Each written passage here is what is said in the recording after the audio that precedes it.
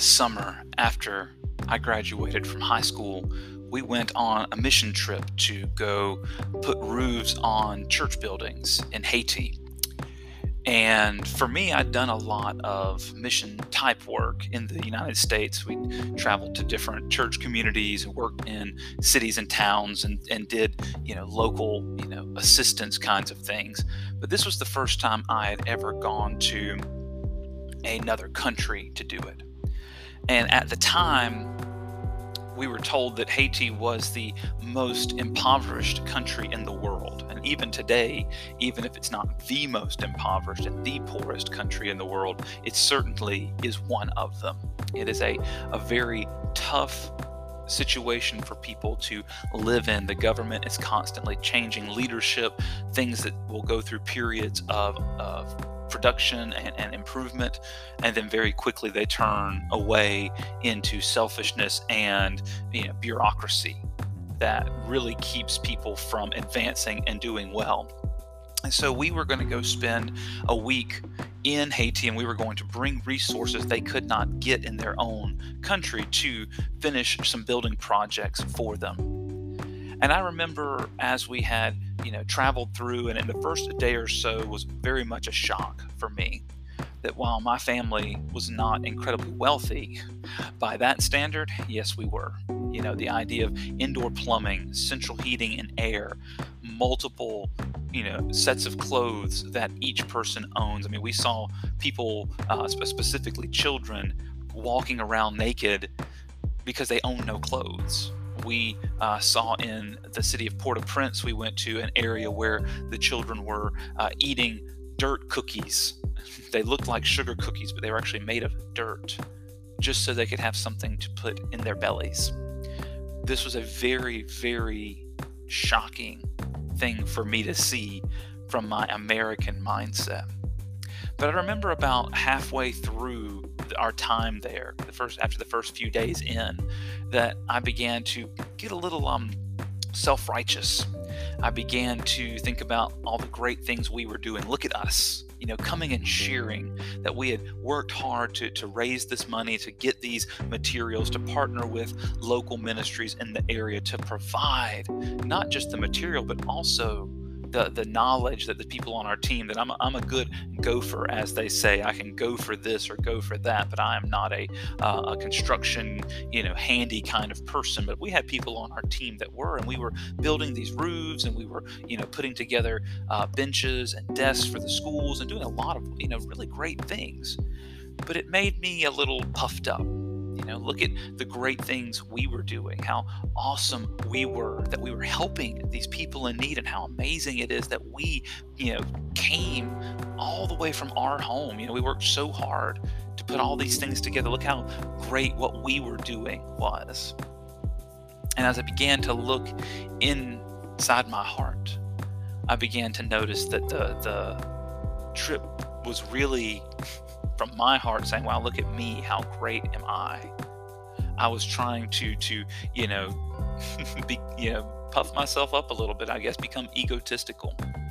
And when I recognized that, I realized, wow, I did not really come here to give something to these people.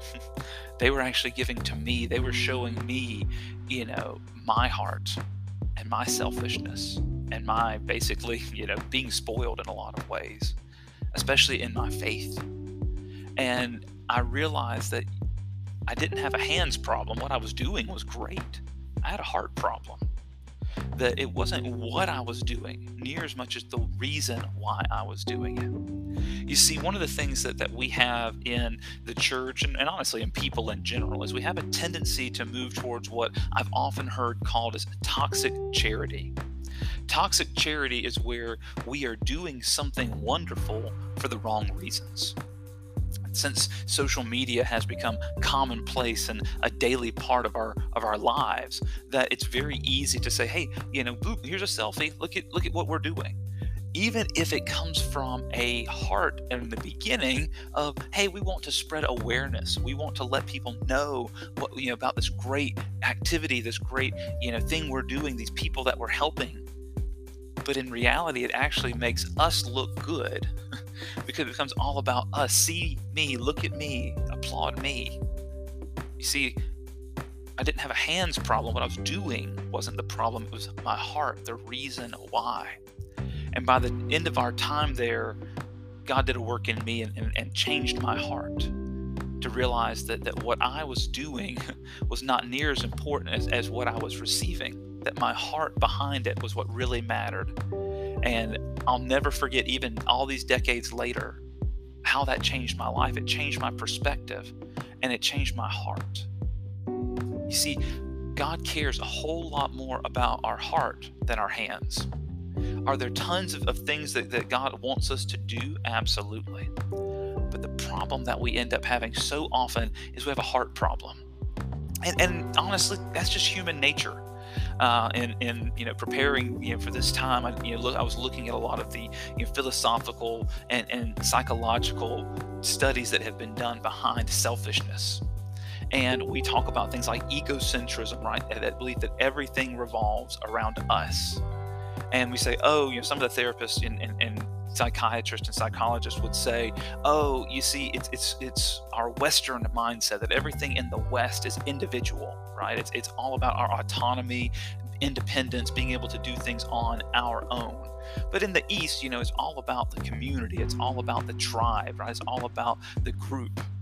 But even within that, when I've worked with people who have that Eastern mindset or have studied people that come from that Eastern mindset, I think a lot about the Disney movie Mulan is a really great example of that, both the cartoon and the live action one, where it references Mulan's desire to sacrifice herself, right, to go to battle to replace her older father, who was was still suffering from his injuries from previous battles he had fought when he was in the military. And so she pretends to be a man and takes her father's place to be that the honor of the family is so mentioned throughout both of those movies, right? In the story of Mulan, that it's all about bringing honor to the family, the group.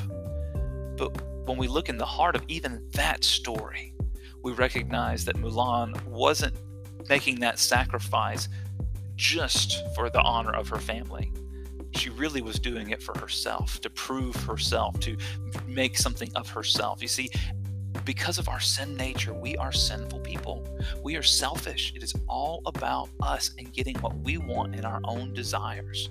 This is why we have to have that heart and that mind change that the Holy Spirit brings. Otherwise, everything we do has this tendency to be about us.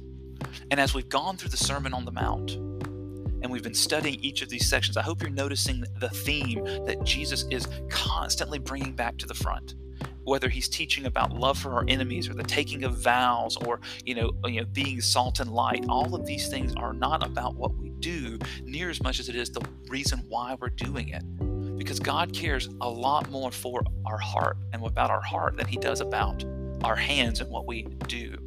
And so if you've got your Bibles, go ahead and turn to Matthew chapter 6 as we continue studying through the Sermon on the Mount. In our last time together, we looked at the idea of our enemies and taking revenge. And we learned that, that we once again have that selfishness. We want to take revenge. We want to be the one that brings justice. We want to be the one that brings the punishment down on the evildoers, right? But the reality is that God wants to turn that into love and compassion. And yes, God is a God of justice. But man, when we begin to see people really as people, right, our heart changes. And that's where when we pick up in Matthew chapter 6, and like I said, if you've got your Bibles, we're going to be looking there as we start, the next chapter in the Sermon on the Mount. And we've said this before, but it's important to remember that we added chapters and verses centuries after the Bible was put together. Some historians will say that the first breaking of the books within the Bible into chapters was in 500 AD, but really the best evidence we have of this is around 1500 AD, where we have chapters and verses. And the heart behind this is wonderful. Like we've said before, it makes it easier to find things within the Bible and go to certain places and locations, but it also gives us a tendency to break things down into chunks and miss the context. You see, this is all one sermon. So even though we're moving into the next chapter, This isn't a separate message. This is all one message that Jesus is sharing. And so it's going to have that same theme of getting out of our selfishness and understanding how things work in God's kingdom and God's culture, right? So let's look at this together in Matthew chapter 6, and we'll read it together. It says, "Watch out. Don't do your good deeds publicly to be admired by others, for you will lose the reward from your Father in heaven. When you give to someone in need, don't do as the hypocrites do, blowing trumpets in the synagogues and streets to call attention to their acts of charity. I tell you the truth, they have received all the reward they will ever get. But when you give to someone in need, don't let your left hand know what your right hand is doing. Give your gifts in private, and your Father who sees everything will reward you." Now, the reason I made a point to say this is a continuation of a previous message is, at the first glance, it sounds like Jesus is contradicting himself. After all, back in chapter 5, when Jesus first started the Sermon on the Mount after the Beatitudes, Jesus said that we are the salt of the earth, right? We are the light of the world, right? That we were meant to be earth preservers, that we are meant to bring light in the darkness of this world. That doesn't literally mean we're walking around with flashlights and candles. It means that the way we live brings a culture and a morality and a way of living that is very opposite, very counter to the selfishness that the world's culture brings. And Jesus said this in Matthew 5. He said, let your good deeds shine before men and glorify your Father in heaven. So he's saying, hey, make your good deeds public. Let everybody see them. But then here in this passage in chapter 6 that we just started, what did it say? Jesus said in verse 3, "But when you give to someone in need, don't let your left hand know what your right hand is doing. Give your gifts in private." Right? He's basically saying, don't let people see them. So what is Jesus talking about here? Is he contradicting himself? Is he saying one thing and then telling us to do something else later? No, what Jesus has shifted. You see, in the beginning, the people were not interacting with culture. We talked about that before, right? In earlier, sessions about salt and light, that the Jewish people had pulled away from the world, right? The Roman culture. They had separated themselves out. The law of Moses was intended to do just that. It's to separate out God's followers from the cultures that surround them. But very much like the Church of America and really the church in the world has done today, that rather than impacting the world, we have turned inward, right? We begin to focus on ourselves and not impacting the world. So Jesus said, hey, go do good deeds with the heartbeat of saying, hey, when we live the way God wants us to, it changes everything to preserve kingdom culture. The problem is the heart. You see, what had happened in the religious mindset of the Jews in this period, and really it's just the human condition, right, is they were trying to take things on the outside to make a change on the inside.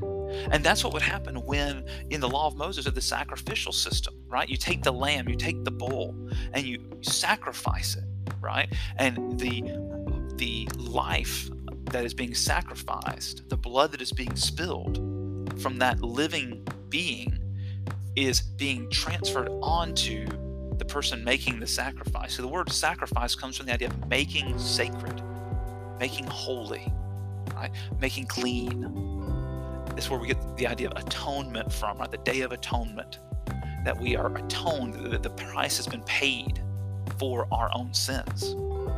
And what is shifting here is not that we're not receiving from the outside and putting it on the inside. When the Holy Spirit comes in and we do things God's way, in the new covenant that Jesus brought, in the kingdom, it's an overflow from the inside out rather than a pulling from the outside in. And the people in Jesus' day, especially the religious leaders, were finding their righteousness and their holiness by taking outside things and pulling it into themselves. This section brings about Jesus' discussion of three big parts of the Jewish life. Right? There's three chief acts of Jewish piety, of righteousness: almsgiving, prayer, and fasting. To give an alms, we're not talking about the tithe, right? That in the law of Moses, the command was to take from the very beginning of anything you get, whether it's a paycheck, whether it's a harvest from a crop or anything like that, the very first produce, the first profits, 10% of it goes to God, gets given to the temple, right? Today we give our tithes through the church, right? We take 10% of our income, and those are the training wheels, right? That's the basics, that's the minimum, right? And Jesus affirmed this. He said, we should give the tithe, but we should do it from a cheerful heart, right? We should give because God has given to us, right? And so Jesus, once again, even in that passage, is about talking about our hearts. And so what we see as the Jewish people were not talking about giving their tithes, right? That's a given.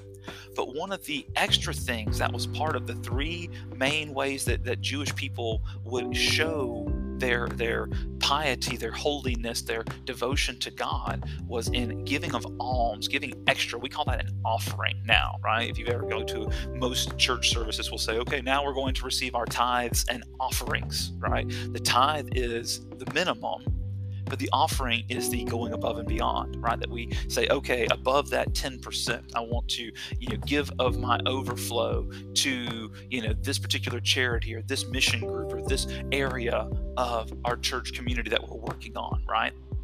This is from the idea that what would happen is even in our day, we have them, but it was very common in the Jewish culture of Jesus' day that people who could not work, maybe they were disabled, maybe they were blind or crippled, they would beg, and they would sit outside in the streets in the marketplace, and they would sit outside of the synagogues and the temple, and they would beg.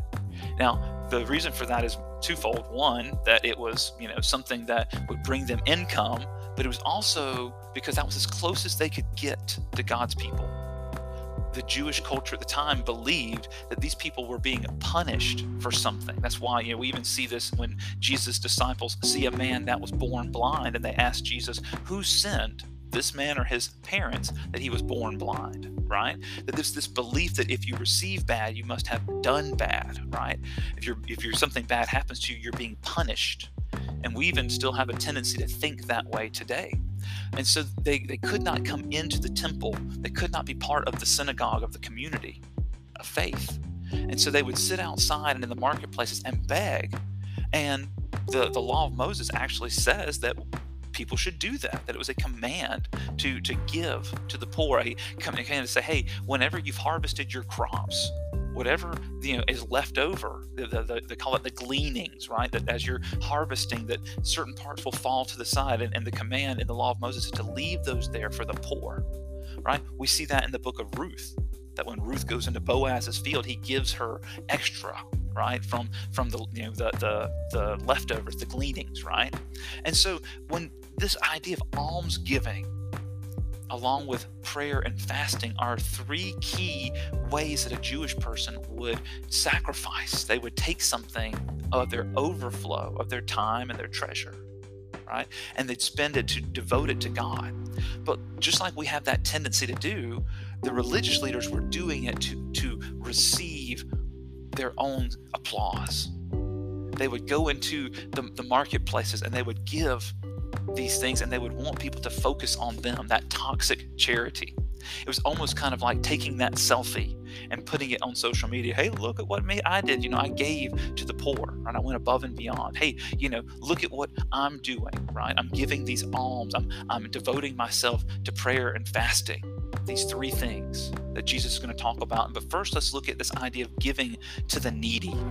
And in this passage, Jesus is trying to change the focus, and he compares, once again, the religious leaders. He says, when you see someone in need, don't do as the hypocrites do, blowing trumpets in the synagogue and streets to call attention to their acts of charity. Now, the word hypocrite, right, we use that a lot in our modern English, and we know that it means somebody that is doing one thing, but actually for a different reason, right? A hypocrite is a person that's one way at one time and changes who they are, right, depending on where they are. And it comes from the idea that in the Greco-Roman culture, hypocrites were actors. and they would put on plays. You see, to be a thespian is the fancy word, right? To be a professional actor was very difficult, and very few people could do it. And so when they would perform these plays, there'd only be a handful of actors that could actually perform the entertainment, to tell the story. So to play numerous characters with just a handful of people, they would change their masks. They would put a mask on that represented one character, and many times they would even behind their back have masks that were on sticks, and they would hold it behind their back while they portrayed different characters. And when they would switch from one character to the other, they would change their mask. And so the idea of calling someone a hypocrite became an insult, to say you change your mask and play a different character when you go different places, right? And many times in my life, I've been a hypocrite. I can go to church and raise my hands and sing and praise God, and then come home and not be kind to my wife and children, right? I can be selfish. I can, go and preach sermons, right? I can teach the Bible and then not apply it to my life, right? I can mistreat others. I can have an attitude of selfishness and anger, right?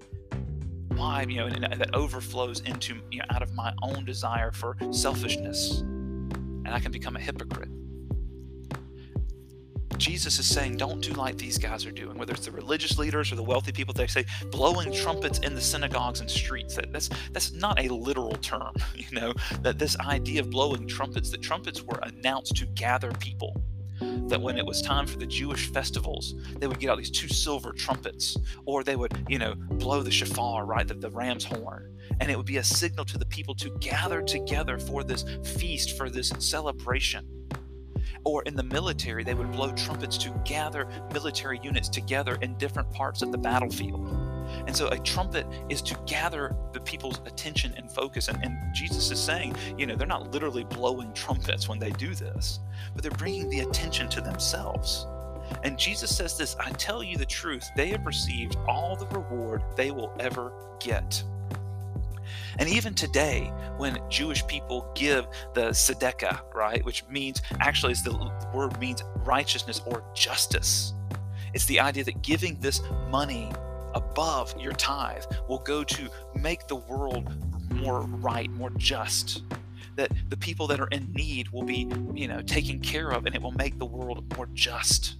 The people who are struggling right now can receive from the tzedakah, and it's a box that even today, if you were going to a synagogue or even into the homes of many Jewish families, they will have a tzedakah box, right, where they would actually go in and do it. This is very different, right, from the giving of tithes.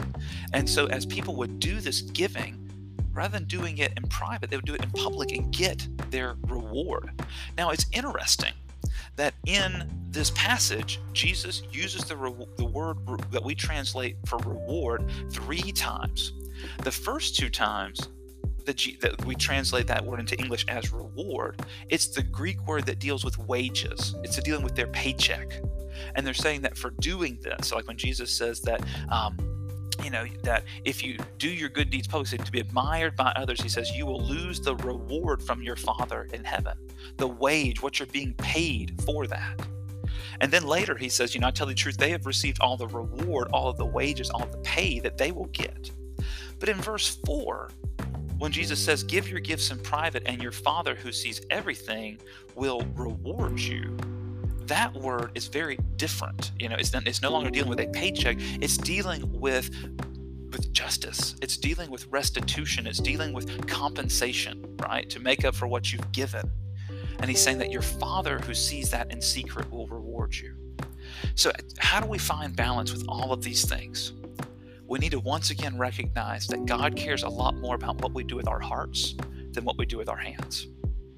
God cares much more about our heart than what we do with our hands. And they see this numerous times and numerous locations throughout what we call the Old Testament, right? That most of the prophets at somewhere have something saying that. We see this in 1 Samuel where Samuel talks about the Lord's, does he get delight in burnt offerings, right? 1 Samuel 15, verse 22 says, has the Lord as great delight in burnt offerings and sacrifices as in obeying the voice of the Lord? Behold, to obey is better than sacrifice, and to listen than the fat of rams, right? This idea that mercy is better than sacrifices. In Isaiah chapter 1, Amos chapter 5, Micah chapter 6, each of these references this idea that it's the heart that is more important. Mercy is better than sacrifices. Even in the Jewish custom of circumcision, right, the physical change of the body, that's meant to help the people remember that Abraham took God's plan in his own hands when he chose to have a child with his wife's servant Hagar, where Ishmael, was born. And even to this day, thousands of years later, Israel is at war with Islam, right? That the Jews are against the Muslims, in this fighting for Palestine and all these different things that have happened throughout the centuries. Why? Because Abraham was focused on the doing rather than the heart. And so even the act of circumcision is meant to change the heart, not just change the body. The body is just a symbol of what's going on the inside, to help people have a heart that says, God, I'm not going to do it my way. I'm going to do it your way. This is why Jesus says, when you give to someone in need, don't let your left hand know what your right hand is doing. There's no way to physically do this, right? Each hand doesn't have a separate mind, but it's a metaphor. It's a symbol, right? It's more like an idiom, right? It's figurative language, that the hands, are so hidden from each other that one can't even see or know what the other one is doing. Why? Because God cares more about our heart than he does our hands. And notice what Jesus says. He says, when you give to someone in need. This is not a saying, oh, we're getting rid of the giving. Jesus wants to change the heart. The idea here is not an if you give to someone in need. Once again, in the Greek, that this is, translated into, this is not a if you do this. The actual word means when. That's the expectation that this is going to happen. It's not if you give, it's when you give. The expectation is we should be charitable. We should give from a overflow of our heart because God has been so good to us. You see, the difference changes. You see, in the outside world, right, and in all other system of religion, it's all about what can I do to take the outside and bring it in. That I need another source, that there's an outside source that I've got to draw from to make myself holy and righteous. But instead, when the Holy Spirit comes in, God changes our source. We don't go from the outside to change the inside. Because we've been changed on the inside, we change the outside, right? We become agents of change from the overflow of our heart. You see, when our heart is full and we are doing things for God, then our actions are going to support that. It's just a natural overflow. You can't help it. It's just part of when this heart change happens. So Jesus addresses this idea of almsgiving, the first of the three. And he says, when you give to those that are in need, we should, when you give it from the right heart. Do it in secret. Don't do it to celebrate yourself. And your Father who sees everything will reward you. Now, the last thing we need to look at in our closing time here is when it says your Father will reward you. This doesn't mean you're going to get that back. I've heard, many pastors and many church communities teach this, right? That if you give, that God's promise is to give you more in return. So if I, give, I've heard some pastors call this seed money, right? Donate $100 to the church and God's going to give you 1,000 back, right? If you donate, so the more you donate, the more you'll get. And so God's going to actually give you more money in return. You see, the reward is not an increase of what you gave. If I give money, I don't get more money in return, but I do get a reward. I get blessed by God. And sometimes maybe that may be money, but that's not the point. The point is that God is going to reward us. God's going to recognize it. God's going to bring that justice through us and to us. Why? Because God cares about our heart more than our hands. He desires mercy more than sacrifices. So when we give, and we should give, when we give, let's give from the right heart so that our Father will see what's going on. We should do good deeds and they should shine into the world. like a city on a hill. But we should also be doing it from the right heart, not to glorify ourselves, not this toxic charity. Because you see, God cares so much more about our hearts than our hands. So let's begin to do a heart check and say, why are we doing what we're doing? Are we doing it to try to make ourselves holy and better? To make ourselves feel good? Or are we doing it as an overflow of a grateful heart that has been changed? Because God cares more about our heart than our hands. Be blessed.